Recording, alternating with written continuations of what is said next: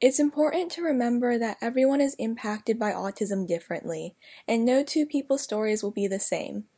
There's Dr. Suzanne Buchanan, who devoted more than 20 years of her life to the autism community, and there's Guy Shahar, who, after living with autism himself, started a charity for his son. Anna Kennedy, who goes above and beyond as a parent, and Carrie Magro, who spreads a light on what it means to have autism as a professional speaker. They're all different, but they all connect back to that idea of creating a place where everyone feels accepted, and the autism community is no longer hidden by a pile of misconceptions. Yeah, the misconceptions are crazy. There's a lot of people who think autism only affects boys, autism only affects kids who are white, autism means that every single person with autism is going to be great at math. I mean, the misconceptions go on and on. And unless you have a personal connection, sometimes it's not even people who are being mean. It's just people who really don't have a awareness and an understanding of it. So it's really important for myself when I do go out to speak to really shine a light on some of those misconceptions in the hope that after they leave one of my presentations, they take away that some people are going to act like this, but there are going to be others who act like this.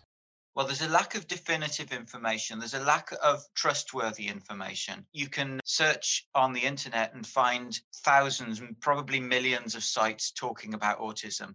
But which do you trust and which do you go with? They all have very, very different conceptions. Some of them, like us, are very much about thinking of it in terms of autism not being a problematic thing. It's simply being a question of facilitating communication and mutual understanding between autistic and non-autistic people. And there are others that are all about training children to be a certain way or giving them, sort of almost mechanical rituals so that they learn certain behaviors that are actually meaningless to them. Where do you go and what do you listen to? I still don't really know the answer to that. In our experience, all we could do was to go with our intuition, go with what felt right for us.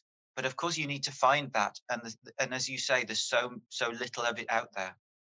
It's just so incredibly important to destigmatize all of our differences. For example, when you're out in public, if your child with autism is having a difficult time communicating what they want, and so they may have some behavior or tantrum of some kind, and others looking at them in a judgmental way as if it's the parent's fault. I mean, all of that just makes the situation worse, frankly. And so we really want to make sure that as individuals, as the collective society, that we're as kind as possible to everybody. And we recognize that not everybody might have the awareness or the abilities that we do. And we want to make sure that we give everybody the benefit of the doubt. I think also for society, it's helpful to look and see if you can be helpful in a situation as opposed to just judging the situation.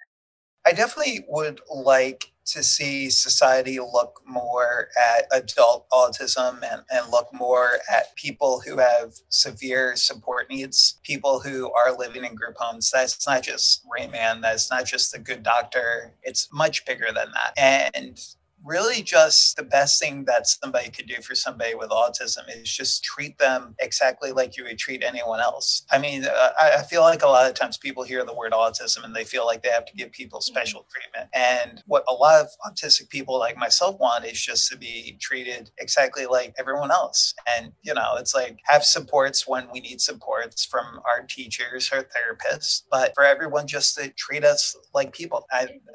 Out of everything, I think that's what I would want society to know the most.